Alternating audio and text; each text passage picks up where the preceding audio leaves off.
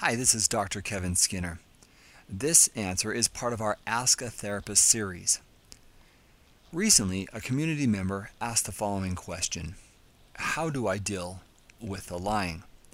This is a very good and important question, primarily because when it comes to pornography and sexual addiction, lies have been a part of the deception in hiding the behavior. As a consequence, the person who has been lying has developed a web of lies. Many instances, a spouse, you, have asked questions. You felt something wasn't right. You're trying to figure it out. And your partner has lied to you. They've looked you in the eye. They've told you that they haven't done something when indeed they have. Or they continue to lie about other things. So it's important to understand some individuals lie to cover up their behaviors, and then you have other individuals who will lie about other things not even related to their addiction. And it's important to separate or differentiate those two individuals. The person who is a chronic liar will lie about anything and everything. That is a person who is really difficult to trust because everything they tell you, you have to question and you don't know if they're being honest or not. In contrast, a person who is primarily I say just, but not really just, lied about their involvement with pornography and sexual addiction, that is a person who doesn't want to get caught, that is a person who feels shame, that's a person who is afraid to get it out and let it out because they're afraid either you'll leave them or of the conflict that it will create, and so they hide their behaviors. But in that instance, that may be the primary way or the only ways that they've been lying. Now, that's not to justify the behavior, but there is a difference between a person who's a chronic liar about everything and a person who lies about their pornography or sexual behaviors. Now, if it's the case that they have lied to you, that they have looked to you in the eye, which is the way into our souls, if they've lied to you through the eyes, it's very difficult to recover in the way of seeing them and knowing that they're telling you the truth. Primarily because we see people through the eyes, and eyes create more challenges, or we feel like we've been deceived through the eyes. It's much more difficult to recover that. In fact, my research shows that those who have looked at their spouse and lied to them create more trauma in their spouse because of the fears about, I really don't know if I can trust you. So really what this boils down to, how do you deal with the lying? Well, first of all, you have to understand that if the lying is continuing, you cannot form a deeper bond or connection. You might want to, or you may not want to, but either way, it's really hard to form a deeper bond if the lying continues.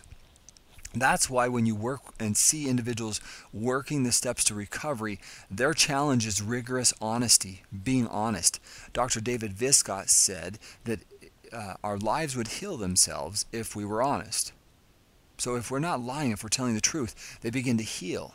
And so what we work with in individuals who are dealing with addiction is the ability to be clear and exact or precise with their answering and their responses. So if you have a spouse who is working on recovery, you're going to see them making steps towards being more honest and more truthful, acknowledging relapses or talking about, hey, I talked with my sponsor, I had this challenge today. In contrast, in certain individuals who will not get help or continue to not be honest with you, it's going to be much more difficult for you to heal in the relationship because you can't sink your teeth into, are they being honest with me or not?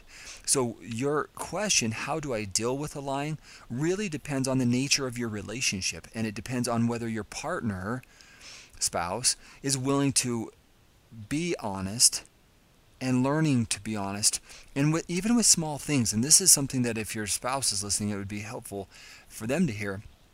If you say you're going to be home at 6 o'clock, you come home at 6 o'clock. If you're going to be 5 minutes late, you send a text and say, this is where I'm at, this is what's going on. It's these small things of communication that say, I want to earn back that trust. Now, if your spouse has lied to you over and over and over and over again, it is very important that you talk about what that does to you as their spouse. Not in a blaming or a condemning way, just an honest response of, let me just give you an example. When you lie to me, I pull back because I don't know how to come close to you. I don't want to be close because I don't know what else you may be lying to me about, and it hurts me deeply. Notice those responses. You're talking specific to your pain and what it's doing to you, not blaming, not ridiculing.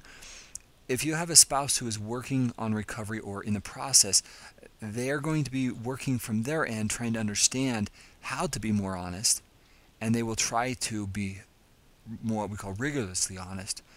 That takes time, and that sometimes takes coaching and therapy for people to understand the extent of how lying has damaged the relationship. So it's very difficult to really connect, I guess in summary, if the lying is continuing. If there are times where you just don't know if they're lying or not, that's when, as a couple, you really need to have more communication, more understanding, and truly trying to understand where each other's coming from. And couples who actually make it through and working on the recovery process, they develop patterns of communication where they're talking more openly and honestly. And as they do that, the honesty begins to come back towards the relationship to them because they've done the work and they're putting in the time that it requires to rebuild the trust in the relationship. I wish you the best of luck. Thank you for asking this question. We hope that this response has been helpful. To ask additional questions, please let us know through the comment section of this series. Thank you.